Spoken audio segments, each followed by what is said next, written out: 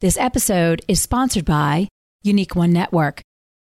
When some aggrieved individual, if they could have access to that kind of asymmetric weapon of destruction, would society be able to survive? And if you look at our reaction to even something like planes on 9/11 and the rollback of freedoms and civil liberties, I think we can honestly say no. And what you end up in that model is you end up with a gradual reduction of everyone's freedoms and a tit versus tat, whereby tin pot dictators end up winning. And it's the one world stat that we've actually been falling back on. Average lifespan, health improvements, everything in the world is getting better, which Steven Pinker talks about, Bill Gates talks about, except for wealth inequality. And the other one is the number of citizens in the world living under dictatorships and non-democratic governments. That becomes very scary. As much as we love to talk about Bitcoin fixes that, actually kind of doesn't. Money is changing. So where do we go from here? Through high-profile interviews and thought-provoking analysis, join CoinDesk's Michael Casey and Sheila Warren of the World Economic Forum as they explore the connections between finance, human culture, and our increasingly digital lives. This episode is brought to you by the CoinDesk Podcast Network.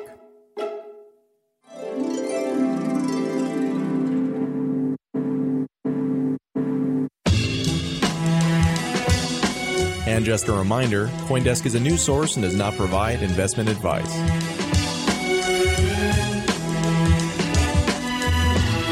And now, here's Michael Casey.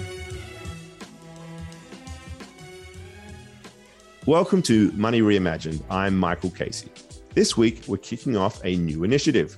We're starting an ad hoc series of interviews with crypto OGs, people who've been in this space for a while and have made some significant contributions to it.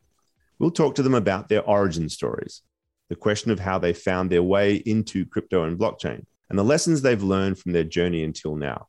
We'll also seek to tap that learning and peer into the future by getting their views on where things are going for the sector. There's no set cadence for this series. We'll pepper our regular calendar of topic-driven episodes with the occasional OG piece when it fits in. But we already have some great names lined up. More on that soon. Oh, and we're open to suggestions too. You know where to find me and Sheila on Twitter with ideas. I'm at Mike J. Casey, and she is at Sheila_Warren. But just please don't pitch us your favorite coin project that you're convinced is going to the moon. We get quite a few of those as it is. Anyway, for the inaugural episode of this series, we are honored to be joined by someone who truly embodies the concept of an OG. Austin Hill, a serial entrepreneur, investor, and all-round big thinker, is perhaps best known to people in Bitcoin circles as the first CEO of Blockstream. But his roots in this industry go much deeper. In fact, they go right back to the before times, to the age before Bitcoin existed. With his Montreal-based startup Zero Knowledge Systems in the 90s, Austin was a trailblazer in taking some of the emerging new cryptographic concepts such as zero-knowledge proofs and was building business models around them to enable the use and sharing of reliable data in a privacy-protected environment.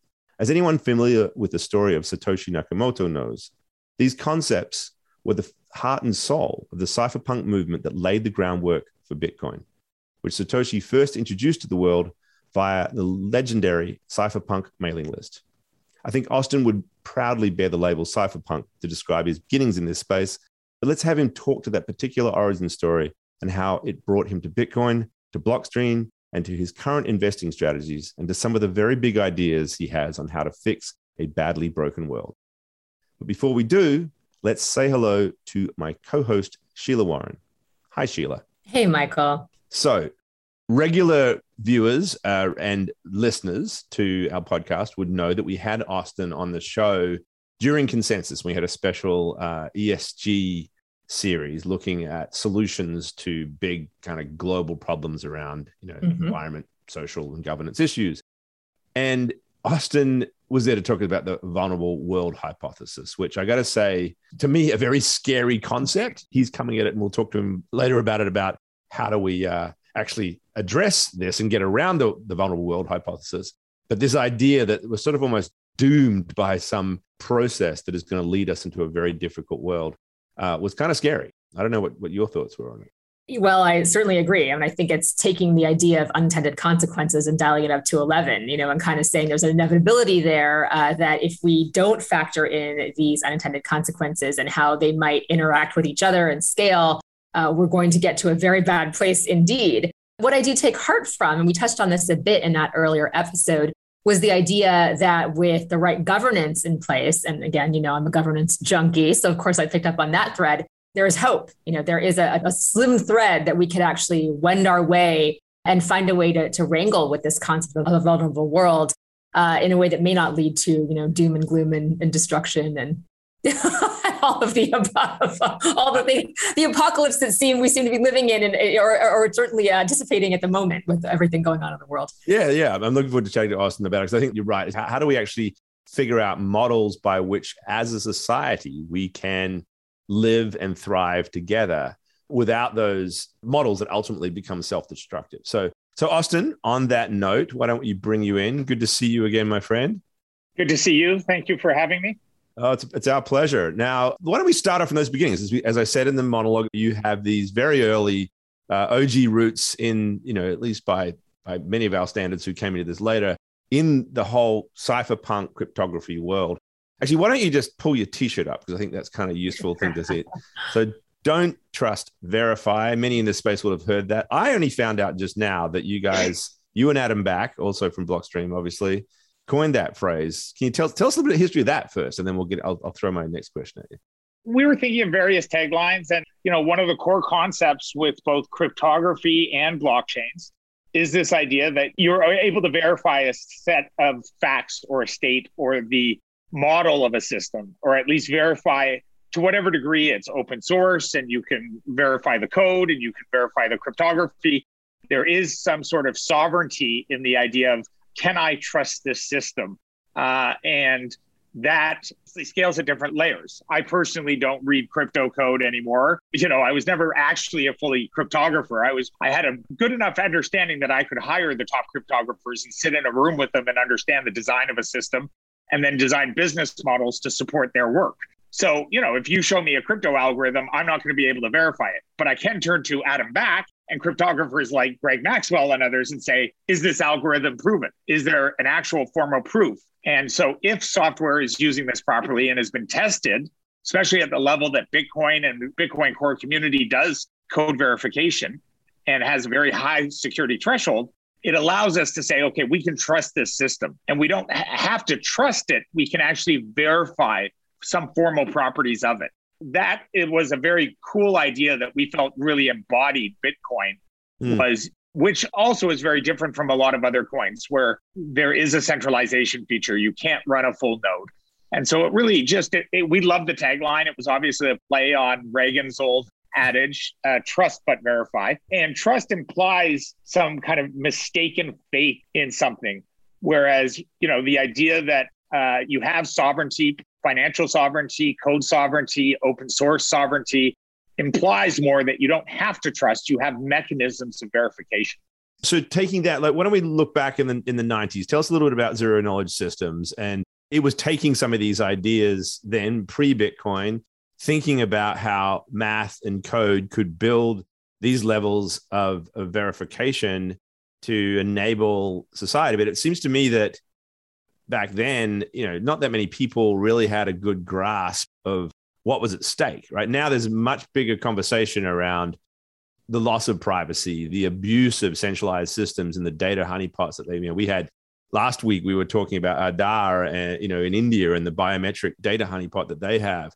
Now there's this big conversation around it. But back in the 90s, I think people were just like, wow, the internet, this is cool. You were already thinking about these. Tell us about that realization and where you thought it was going and what zero knowledge systems was trying to do and actually what you did achieve.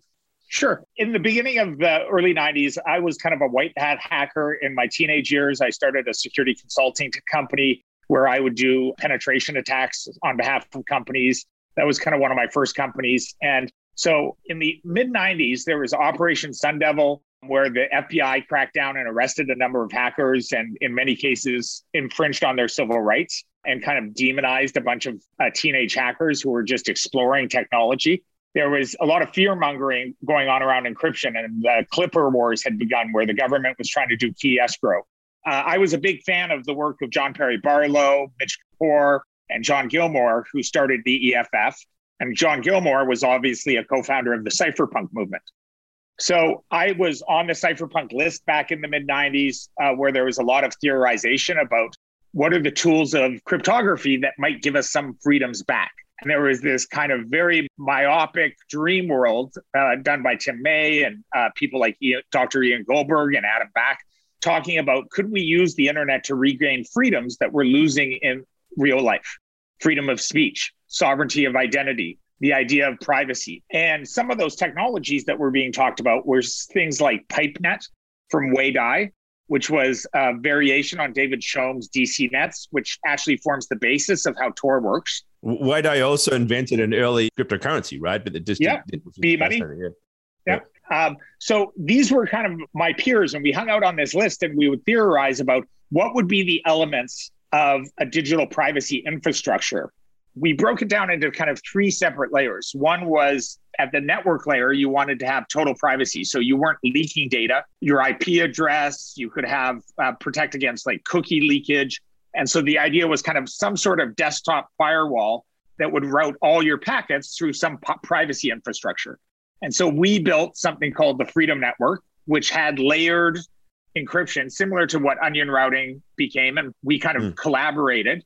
Adam Back did some of the first formal threat models. There's research papers, and we were big fans of security through transparency. So we actually published white papers showing all the different ways our system could be attacked.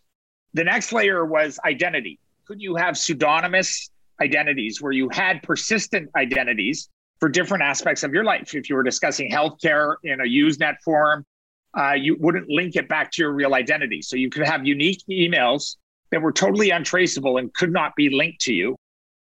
And we focused on pseudonymity rather than pure anonymity because of some issues on iterative prisoner's dilemma and game theory around, if you have pure anonymity, there's generally a race to the bottom, trolling and negative behavior. Whereas if you have persistent pseudonymity, people kind of invest in a persistent identity, but that doesn't have to be linked to your true identity.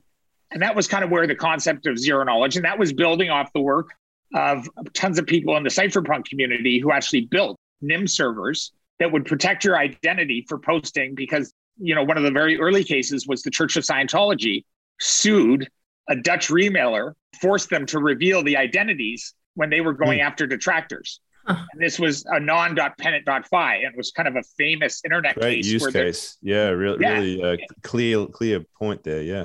Yeah, I mean, litigious individuals using what now is protected against slap suits were using litigation to harass and go after detractors. And sometimes these were members of the press. Sometimes these were civil libertarians. One of the earliest uses of our Freedom Network was human rights workers in Bosnia doing a data analysis on the refugees leaving. And they actually used our software and Palm Pilots to be able to report from the field real data. And they had to hide themselves, and they ended up testifying in Milosevic's trial at The Hague. So, wow. I mean, there is real use case. Very useful stuff. Yeah. I mean, this wasn't just criminals.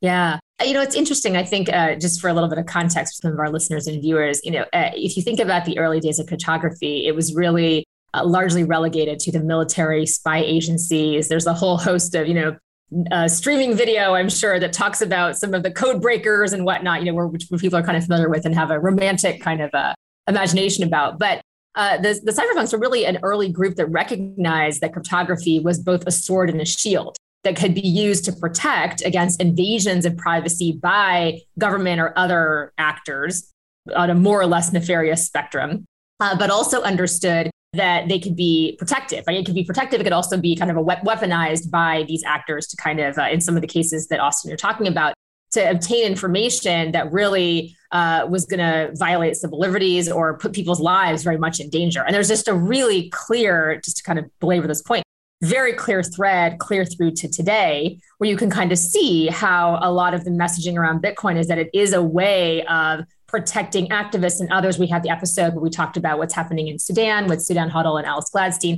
talking about how activists are actually using Bitcoin as a way to stay off the radar in some ways of oppressive actors, but at the exact same time, those very same actors are also using Bitcoin as a way to basically go after, some of these folks and to do other things like that are maybe not as pro-social in their orientation. So it's just the reason why we're so excited about this series in part is because the roots of a lot of what we're wrestling with today go way back before Satoshi's white paper, as Michael noted, before Bitcoin, all the way back, to the 80s and the early 90s, when a lot of this activity was really getting started and really starting to grow. The thing I think that's also really interesting, Austin, that I'd love to ask you about is, your encounter with Bitcoin. For the first time you actually encountered or heard about it, like how you saw that fitting into the things that you were already very passionate about, whether they were, cypherpunks or other things that you were dealing with as kind of this white hat hacker and in the role that you saw yourself being in. Sure. I'm going to back into it very quickly because the last aspect when we talked about the 3 layers that Zero Knowledge tried was going to be electronic cash, because you couldn't have a pseudonym and you couldn't be anonymous or pseudonymous online if you had to pull out a credit card to pay for everything. And this was still at the dawn of the internet, and people were terrified of entering their credit card. Privacy was actually talked about extensively and all over the news. And so we believed that you had to have all 3 elements. And so we ultimately hired some of the world's top cryptographers. We had 240 employees. We set up in Canada where we could bypass US export controls on crypto. And we were very aspirational, had tons of dreams. So DigiCash, which had the patents for what was known as one of the few ways to do electronic cash, was in bankruptcy. We tried to buy the patents to set them free. We were going to open source the patents to spur an innovation. We were denied the acquisition. And so we hired the only other inventor of the patents, which is part of the reason at Blockstream and many of the work we do, we're so against patents, because patents held up the development of crypto. Both RSA's patents and the DigiCash patents were locked up by in very restrictive licenses. And so we hired Dr. Stefan Brands, and that was the only other way of doing electronic cash. And we actually were the only people operating a token server that would let you buy things with anonymous eCash. And it was to buy our NIMs. It wasn't a scalable open system. We were licensing our eCash toolkit to Nokia and to a bunch of people trying to do eCash projects. And then the dot-com crash happened. And obviously having raised, $80 million and having 250 employees and trying to do too much, we had to take our chops. And it was very painful. So I had to fire a bunch of employees. We scaled from 250 employees back down to 70. And as part of that, we had to throw away a lot of the beautiful crypto dreams and research that a lot of the company was founded on and transition. And ultimately, we learned a very painful lesson. And I joked about this. Bruce Schneier actually kind of borrowed this quote. If you get 100 people and ask them about privacy, and if they care, 98% will hold up their hand. If you find them on 5 days later and ask them if they're willing to exchange their DNA in exchange for a year free Big Macs, 95 will put up their hand, which is just a very unfortunate but true statement in the sense that privacy is this ephemeral idea that everyone has different concepts of it. They have a hard time assessing what does it mean, and they make bad choices day by day. For many years, the same was true of the environment. Do you care about the environment? Yes. Why are you driving a large SUV? Because it's so convenient. And so that made the market for privacy very difficult. And people didn't know the difference between buying Norton Internet Security or McAfee's Internet Suite, which was more security than privacy, and privacy. And so fast forward to 2010, I had moved on. I was doing venture capital. We had transitioned Zero Knowledge into a company called RadioPoint, had a successful exit. We grew revenue and became very profitable, but not doing the stuff that I was so passionate about. And so I moved on to doing some venture capital, helping do angel investments. And so in 2010, I started getting phone calls from friends, ex-employees saying, Austin, you really got to check out this Bitcoin. It looks like someone finally cracked the code. And frankly, my adage, at that point, I was kind of going through a midlife career. I had done nothing but startups for 20 years. I had left the tech industry to go play poker professionally. My goal was not to open my inbox for 3 months at a time, at least. And so when they started calling me and saying, you got to check out this Bitcoin thing, my first response was, I'm glad someone figured it out, but I already spent $8 million trying to crack this code. I really don't want to go back and experience any bad memories. I was kind of dealing with the the trauma. You had a trauma response. I love it. Yeah. Hilarious. And so that was my first response at the beginning. I was like, I'm glad someone figured it out, but I'm not looking to rush back into this. And it wasn't until 2013, the price was still at a couple hundred. Adam had just come back from the big US Bitcoin conference. I think it was in Vegas. And he started calling me and he's like, Austin, we can't ignore this. This is really the realization of all of our dreams. And it looks like one system is finally getting to scale. It's bootstrapped. It's different than what we know because it doesn't have the same privacy properties, but it's so resilient because of its peer-to-peer nature. And it has all these other properties that we never solved. Sound money, monetary sovereignty policy, the resilience that comes from being peer-to-peer. All systems we had theorized, but no one put all the pieces together. You know, Nick Szabo had some elements. There were elements of it in B-Money. Adam Back and people on the Cypherpunk mailing list theorized Hashcash was designed as a postage meter system to deal with payment online, but the inflation control systems, that the difficulty rate just hadn't been factored in. So, you know, the combination of all of these, that was the genius of the work of Satoshi and the work of the early open source community that got it to scale, finally had this breakthrough. And so I first ignored Adam. I was like, Adam, I'm still retired. he thankfully did not give up.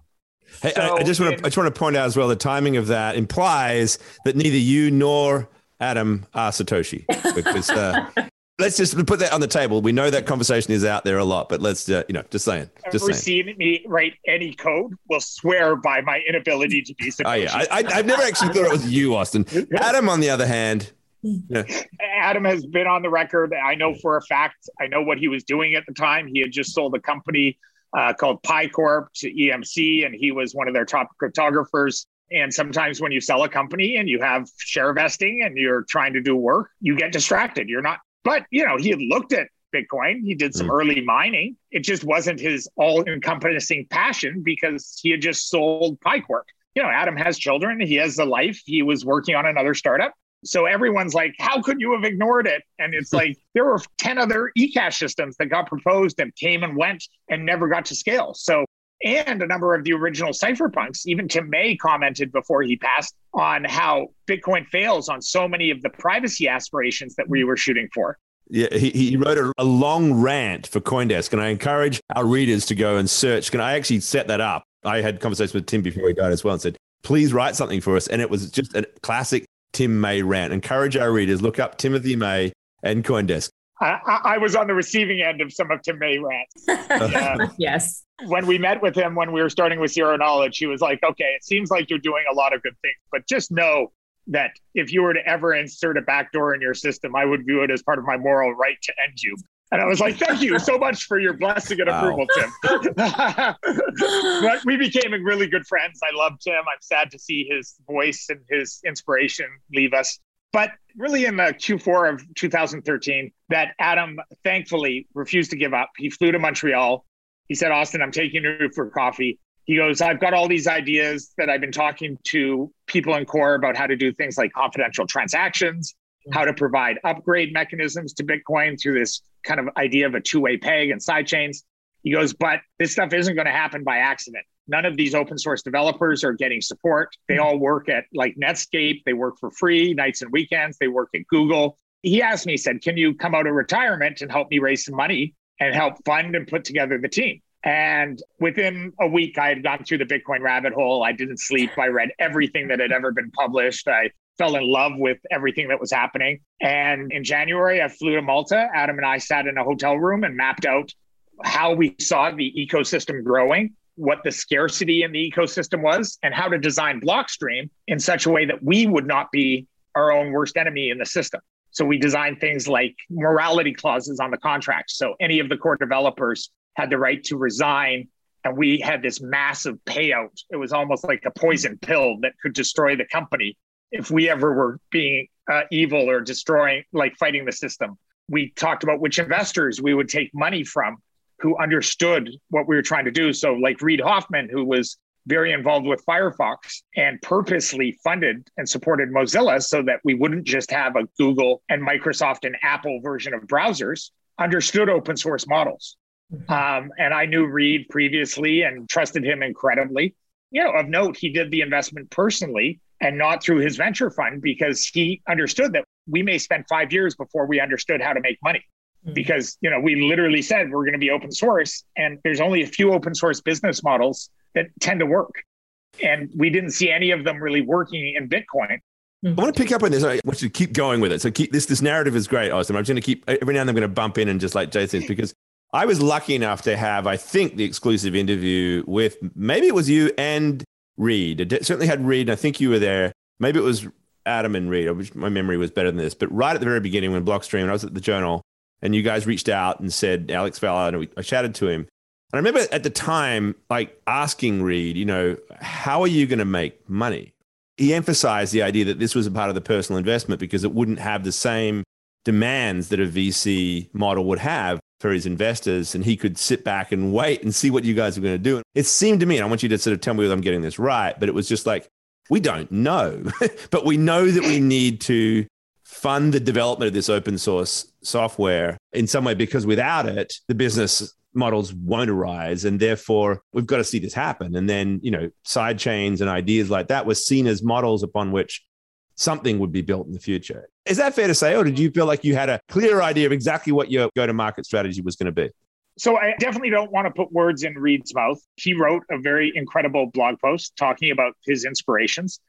Most of the investors we spoke to were all holders of Bitcoin. They had made money off the internet in various ways. I knew them for years and had relationships as an entrepreneur and VC. And so we were very selective. We only went to like 7 or 8 firms that we showed initially the core deal to. In our presentation, we said, listen, we don't know exactly which mix of elements we will make money from. We know we want to decentralize mining. And so we may do mining. And there's ways to make money in Bitcoin and money. Some of these side chains may have some unique revenue sources like asset issuance. It was I'll tell you a funny story from the fundraising. So we actually got the offer off just a napkin. And finally, once I got term sheets, I had a lot of experience pitching. I ran a pitch school in Montreal where I trained 300 entrepreneurs on how to pitch. But finally, when we went to do the final presentation, a number of investors said, please put together a deck, Austin. Just have something visual that we can look at. And so I finally threw together a deck. And there was this one part of the pitch where I said, it was kind of funny. It was a tongue-in-cheek joke, but I was like, okay, everyone asked about market size. I said, one adage I know from teaching entrepreneurs and working with them is every entrepreneur always lies about market size. They say, if I only get 1% of the 2 billion people, the market's going to be huge. And I said, we all know that's not how you build market size. You build it bottom up, where you say, how many customers can I talk to in year 1? How many can I reach in year 3? How much are each of those customers worth? I said, that being said, I'm very proud to tell you that our market size is $15 quadrillion. And there's obviously this massive laugh. People are like, I can't believe the chutzpah on this guy that he comes in and tells us his market is 15 quadrillion. But then I showed them, I said, how much is all the money in the world worth? Yep. How much is remaking? And you would go through and say, the Chicago Mercantile Exchange just did $6 quadrillion in equity assets. That's one market. The total asset money for sound money and gold, money for payment networks, the money for international. You start adding it up and you say, no clue how we're going to earn any part of that. But it is a big addressable market. And I said, if you could go back to the 1980s or the early 1990s and invest in one of 30 people who knew how to run the internet, would you do that? Because out of that emerged Sun Microsystems and Cisco. And we kind of viewed ourselves as comparable because both Sun and Cisco focused on open source protocols and open source technologies where they did tons of work at the IETF. They invested in these open protocols, and they also built hardware that wasn't proprietary. Anyone could build a router supporting TCP/IP. They just built the best ones. And so our approach was always, we will never do anything closed source, never do anything proprietary, even Liquid that we run as a sidechain, which is run by a federation. All the code is published. Anyone can build a competing version of Liquid. The real hard work is assembling a federation of partners. Interesting way to think about it, because you did end up leaving Blockstream. Probably you wanted to stick it out longer. I don't, if you want to go to the details of how and why, but seems to me, and this is my understanding of it, right? In those early days, that struggle to figure out how you were going to make money was very real. And now, of course, just this past week, Blockstream's just raised $210 million, is valued at $3 billion. Things are clicking around Liquid and other things, but you were finding your way in those early days. Can you talk a little bit about that struggle that you had? And as the CEO responsible, albeit Reed had given you some space, but you nonetheless had to deliver on something that was going to be profitable, right? That pressure wasn't so strong. So we raised $21 million as a seed. Okay. And for people who understand venture economics, oftentimes people are like, oh, you now have slave masters. No, we managed to raise money, and I've raised enough money, and you can manage a cap table such that, Adam and ourselves and the other co-founders who were all significant equity owners, we had a majority of the company. We had no one who had dominating control. We shared interest with investors because, every time you bring an investor in, you want them to be aligned. And sometimes they get board seats. But in no way does taking on an outside investor mean you lose control of your company unless you're doing a horrible job as an entrepreneur and you have to do a massive down round. Very quickly after we raised the 21 million, we still had a big amount of that in the bank. And I saw the writing on the wall. I talked with our board and we said, this was now end of 2014. When Bitcoin's price was still quite high and there was a lot of excitement around blockchain, money was flowing in. Just in being prudent, I was kind of like, you know what? A year from now, when we may need the money, we have no guarantee that the getting's going to still be good. We might be in a very different market environment. And so with the consultation of my board, I went out and did another fundraising. And if you've ever done a fundraising, to do it right is very intense. It takes a lot of effort. You're on the road usually for at least 60 to 90 days. And we went and raised another 55 million, not because we were out of money, but we realistically looked and said it could be 4 to 5 or 6 years before we actually figure out a business model, and we want lots of gas in the tank so that we don't have that pressure. So we're not scrambling to be forced to do things that compromise our value or that, just because we have to earn a buck. And so combination of that, originally we were going to have a big headquarters in Montreal. And I really wanted the team to come together and live together in one location. But a lot of the team was so used to open source and really loved the idea of being decentralized. And that was really new for me. As a CEO, I wanted to see my team. I wanted the team bonding and gel, where we were so engineering focused and they were used to just hanging out in IRC. I had never managed a team on IRC. And to be honest, that was causing me some angst when I was living in hotels and trying to organize some of the most brilliant engineers in the world. I remember being stunned that a lot of the early guys had never met each other at all. Yeah. Well, fast forward to DAOs now, right? So it's, again, these parallels are just so interesting, but yeah. And so this was very new. And so, I found myself in 2015 and the first part of 2016, I had spent all of 20 days in my hometown, in my home. I was living out of hotels. I was, and I had told investors from day one that I wanted to transition at one point and hire a great CEO, because I saw my role more in biz dev and raising capital. I really loved what Reed had done at LinkedIn, where he essentially hired his own CEO and became a product manager because he loved product. So it was kind of a mix of that at a certain point, I just was looking at my health, to be honest. I had put on tons of weight. I think as a CEO, you have to be fit to lead and you have to lead by example. And I just looked at it and I was like, you know what? I came out of retirement to do something. I've done it. I've set up a team with tons of capital. I brought on some of the best investors. I've equipped them with multiple years of runway. And so in consultation with Adam, thankfully, he stepped up and was willing to be CEO. And I said, guys, I need some time off. I want to work on other parts of my life. That was really the kind of source of discussion. It's never easy. I think a lot of investors wanted me to stay longer, and in a different set of environments, I would have, but it was much better for me. It was much better for my happiness. Ultimately, I'm really thankful to Adam and the team that stuck around and worked hard in building what they do. And so I still consult with them and I'm there supporting in any way I can. Austin, I love that story. I think it's such a powerful story about really looking at the values that you were trying to build into this company and that you'd committed to, and looking in your own life and saying, am I mirroring those values in a way that's going to be where I can lead this team kind of into that? Or am I providing the right kind of balance and space that I need for myself? And I can't help but just think about the current time we're in, where we're seeing this massive exit of the workforce by people taking different roles or just exiting altogether as a result of being forced to take that kind of stock. So it's very hard when you're moving on, when you're on such fast train, to kind of take the stock of that.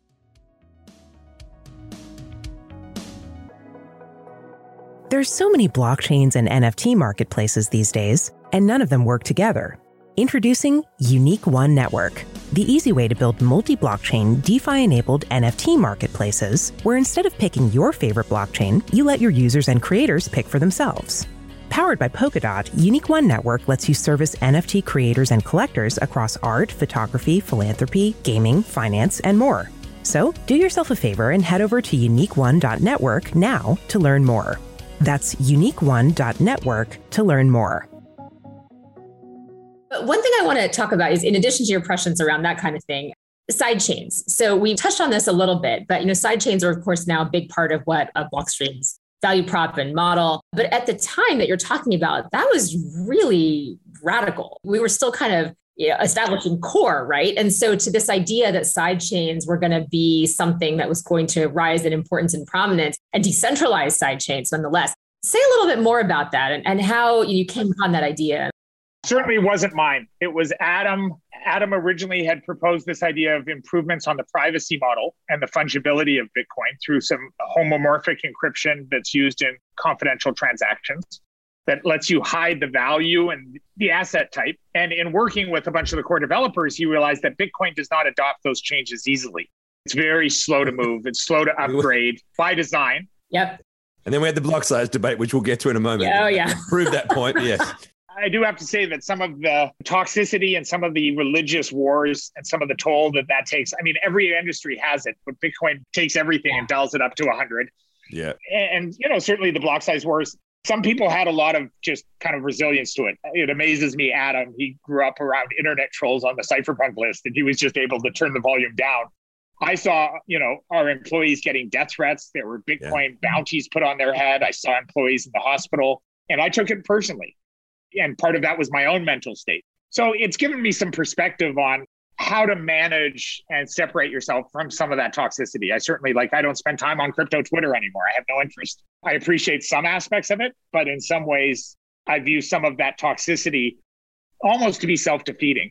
If you look at the sidechains idea, we did a bunch of work. So we flew in as we were creating the company, a whole bunch of the core developers and cryptographers that had some of the best understanding of core. And we did some initial assessments to say, okay, could this sidechain work? Could a two-way peg mathematically work? How does the math work? And once we understood it enough that we were able to say, we're 80 to 90% sure this will work. To be honest, there are some elements of that are still not fully built out. Even in Liquid, it's a federated peg. Right. So even though it's an M of N signature where you have multiple signatures and trust isn't in one entity, it's still not entirely a trustless peg. And there's some attempts to do trustless pegs. Paul Stork has drive chains. People at Rootstock are using a variation. There are some interesting, unique threat model and attacks around merge mining, which was the concept of how we would get a massive amount of hash rate around a sidechain. But if you issue side assets on a merge mine sidechain, and let's say you were to issue all the real estate in the world, or you were to issue an identity server where the nation state threat model is we need to find out who this whistleblower is. We'll spend ungodly amounts of money. You introduce a threat that is a non-economic threat to the core chain because you're incentivizing people to build up hash rate to attack potentially a minority sidechain hash rate, but then they can get combined to attack the main chain. And so there's these all really kind of nuanced attacks that you could say a fully trustless two-way peg still is unsolved computer science. That doesn't mean that there's no value in what's being done. And that was only one part. We funded for years work on the Lightning protocol, along with the incredible work by Lightning Labs and some of the other players, because we understood Lightning was great for scalability and helped support decentralization. And we had no profit motive in that. We were just kind of we had no idea if you could make money with Lightning. Just to make that a little point clear, because you were big backers of SegWit, obviously. In fact, your own staff were helping to code that. And was that the motive then? It was always what's in SegWit for Blockstream? It was really actually to sort of enable layer 2 solutions like Lightning, I suppose, right? So there was a combination. So the transaction malleability bug was a bug in Bitcoin that no one knew how to fix, that allowed you to do certain attacks. Mt. Gox mistakenly blamed it on their attack. It was not real, but you could forge signatures and do transaction malleability attacks. Now, if you wait enough blocks, you can get past it. But one of the side effects of this was that you could not properly do locked up payment channels.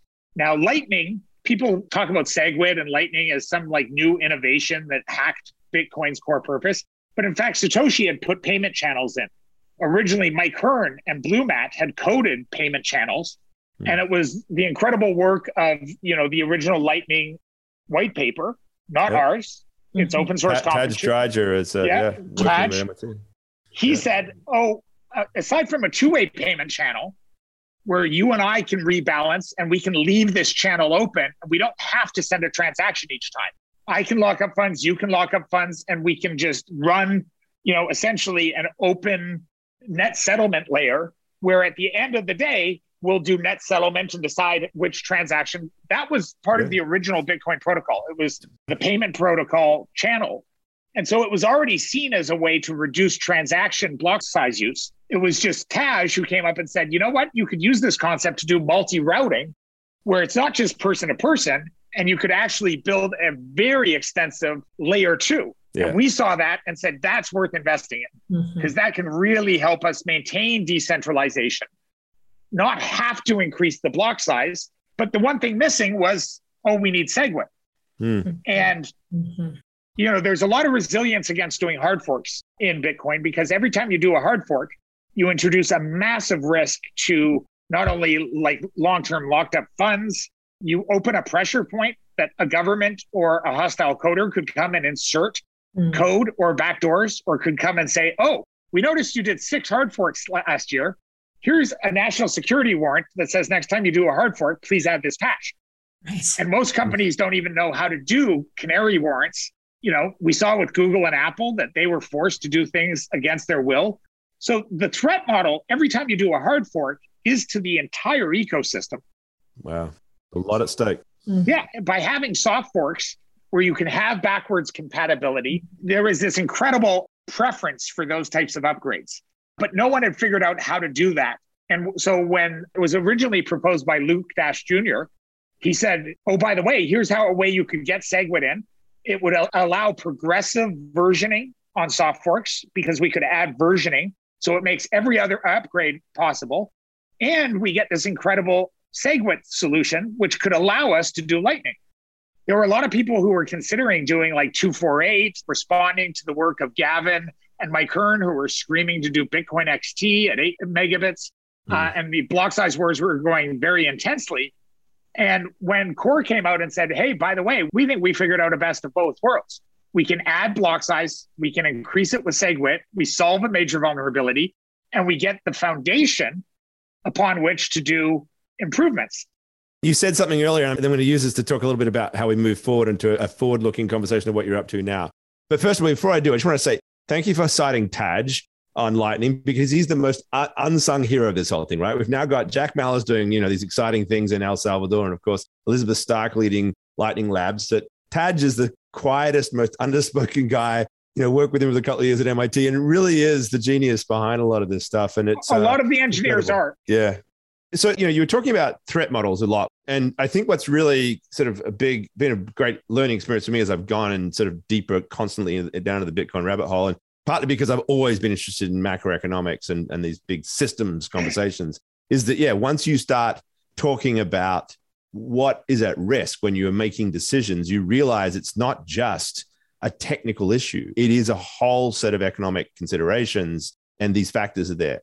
So you were talking about things like, the nation state threat model as being something you have to consider as to whether or not you could laden a side chain with X amount of value. It's no longer a question of the tech, really. It's like the security of the whole system is challenged by economic incentives, right?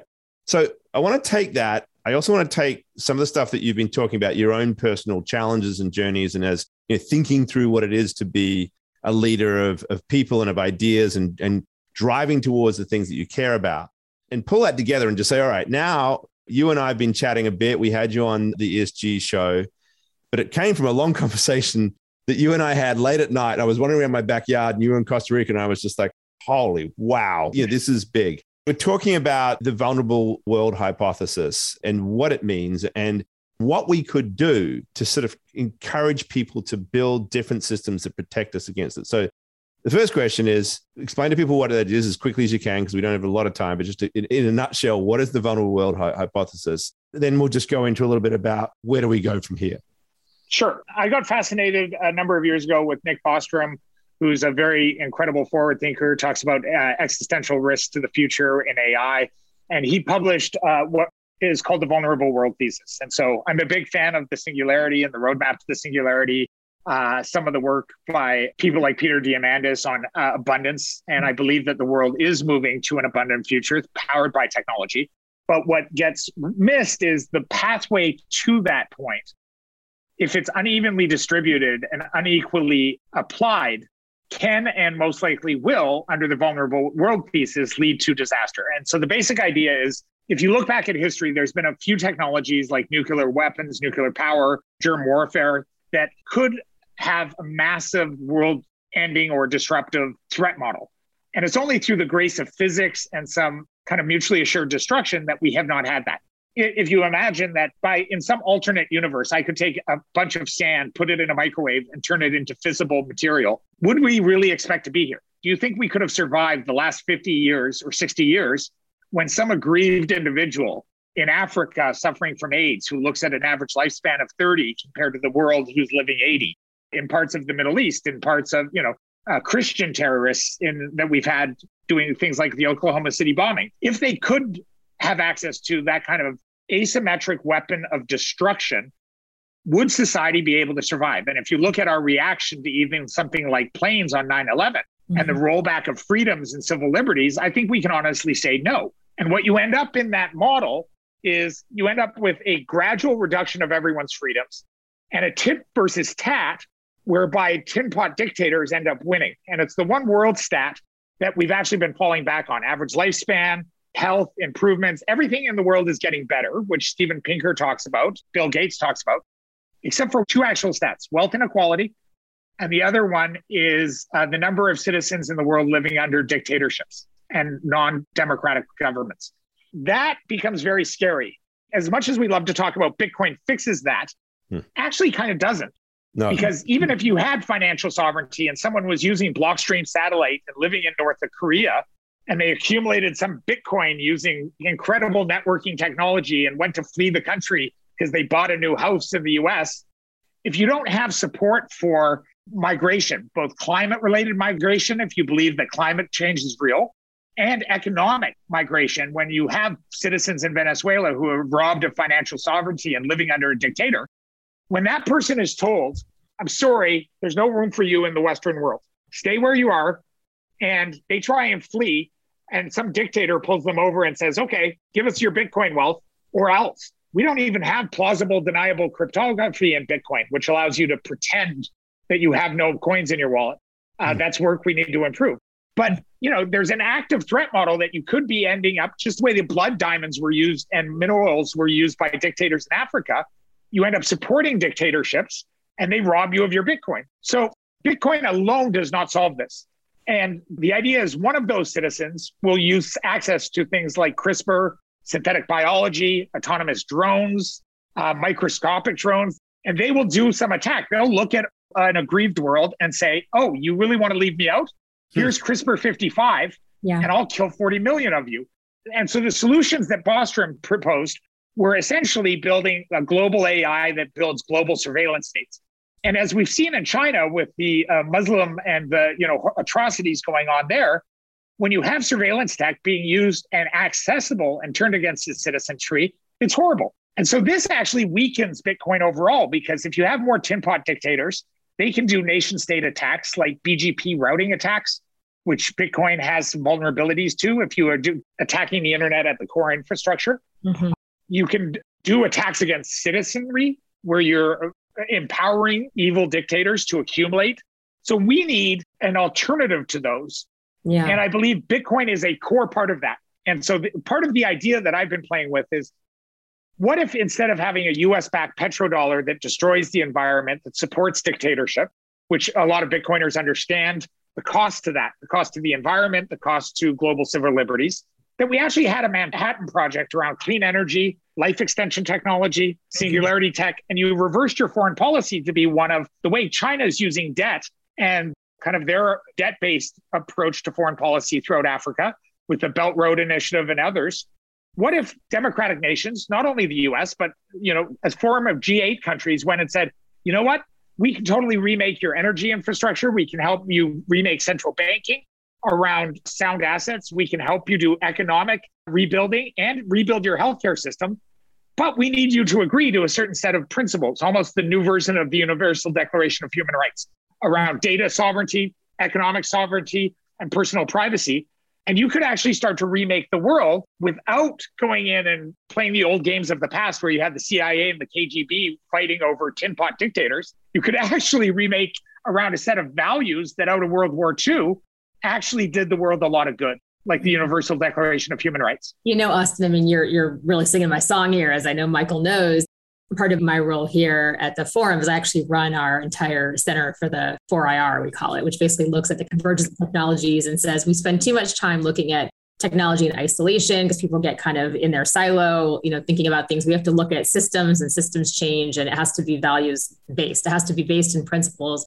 To what you're saying, we have to recognize that the threat surface is gigantic. And if you're patching a hole over here, to your point about CRISPR, there's a million other options you could have thrown in there, right? There are all kinds of other ways that you can actually create or just shift, almost like an amoeba, shift the surface and attack from a different place. And so I guess the question is, I firmly believe personally, and the Forum, of course, believes that, a global solution is needed, right? You really have to come together across borders. You have to really think of it.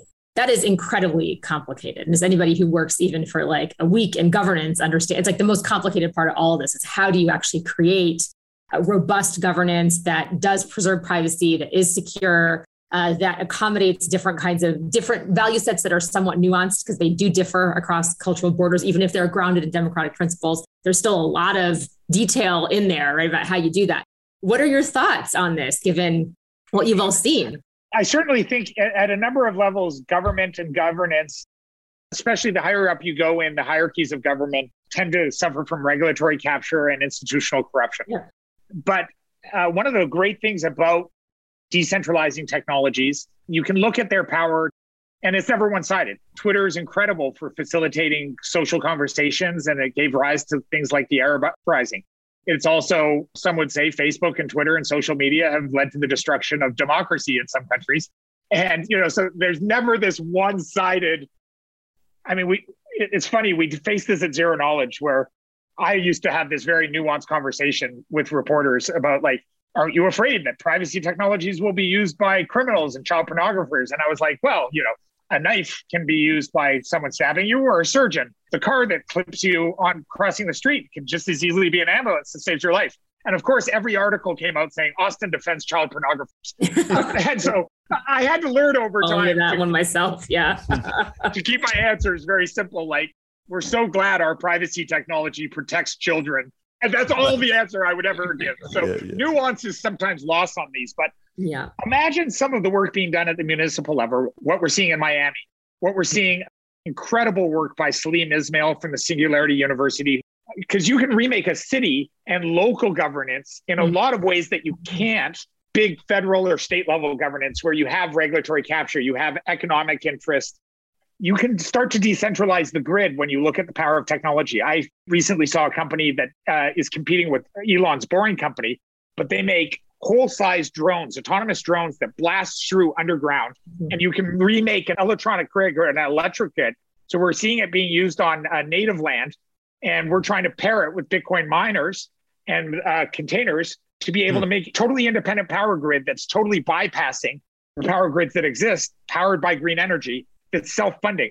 So you have an opportunity to go in and say, we can do economic development. We can do experiments with things like UBI, the same way casino revenue did it for the native population, where you can provide a social safety net at the bottom to deal with some of the issues of the Piketty problem, but still allow for self-sovereignty, individual, and look at things like reducing tax load.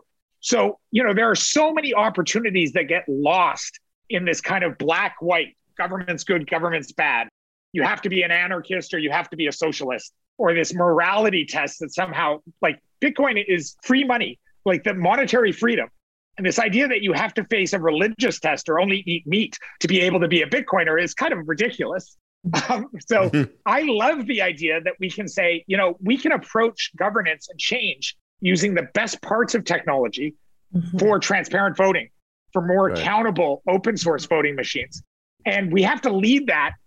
Frankly, the US has lost a lot of credibility in that, but you could lead that very easily in other countries, like some of the Dutch countries, some of the European nations, and they could come together and say, listen, if you want this economic development package that has green tech, that has advanced technology for life extension, that can save socialized medicine for those who have socialized medicine that is facing increasing and collapsing costs, we'll give it to you all, but you have to agree on certain data privacy standards that were enshrined in some like the EU data protection. You have to ensure that you have fair and transparent voting with full accountability. So you can start to remake the systems level approach that you're talking about. And the question is, can we prioritize those technologies that actually reduce threats in the world while reducing some of the technologies that accelerate it? Yep. Those are a series of choices. It's a massive challenge. And unfortunately, that's where we're going to have to leave it. I think you guys need to, get together and sort of lead the charge in working this out. Well, there's certainly some interesting stuff happening in the WEF, the Singularity University, all these things, I think, come together in a very different vision of what the world could look like. And I'm really looking forward to exploring this. It very much fits within the spirit of what we've been trying to do with this podcast, is to think outside the box and just really imagine at a very big scale how the world could be different. I will say this, Michael, just before we leave. A key part of this is Bitcoin. The idea to protect yourself against monetary debasement is at the heart of so many freedoms. And if we are going to shift the world, Jeff Booth talks about this, moving from a consumption-based culture that's driven by currency debasement, where you're almost forced to spend your money and support an artificial inflation rate. It affects the environment. It affects the world's health. It affects this constant consumerism. And I think we have a chance through Bitcoin. It will be a key part of the solution. And that's why I spend so much time supporting Bitcoin. We definitely need to think about the trade-off between consumption, savings, and incentives when it comes to the use of resources and energy and everything else. And there's loads more we could be talking about. So listen, Austin, look, this has been a joy. You've sort of given a high bar now for the future of this OG series. Thank you very much for taking us on your journey from those early days right through to now, and then looking into the future as to how we can move is exactly what we wanted to. Thank you so much for being with us. As always, Sheila, it was a pleasure. Thank you for all your input. And thank you, all of you listeners and viewers. We'll be back next week with another episode of Money Reimagined. Bye for now. You've been listening to CoinDesk's Money Reimagined. This episode featured Sheila Warren, Michael J. Casey, and Austin Hill. Our theme song is Shepherd, and this episode was produced and edited by Michelle Mousseau, with announcements by Adam B. Levine. Have any questions or comments? Send us an email at podcasts@coindesk.com or leave us a review on your favorite podcast player. And from all of us at CoinDesk and the Money Reimagined team, thanks for listening.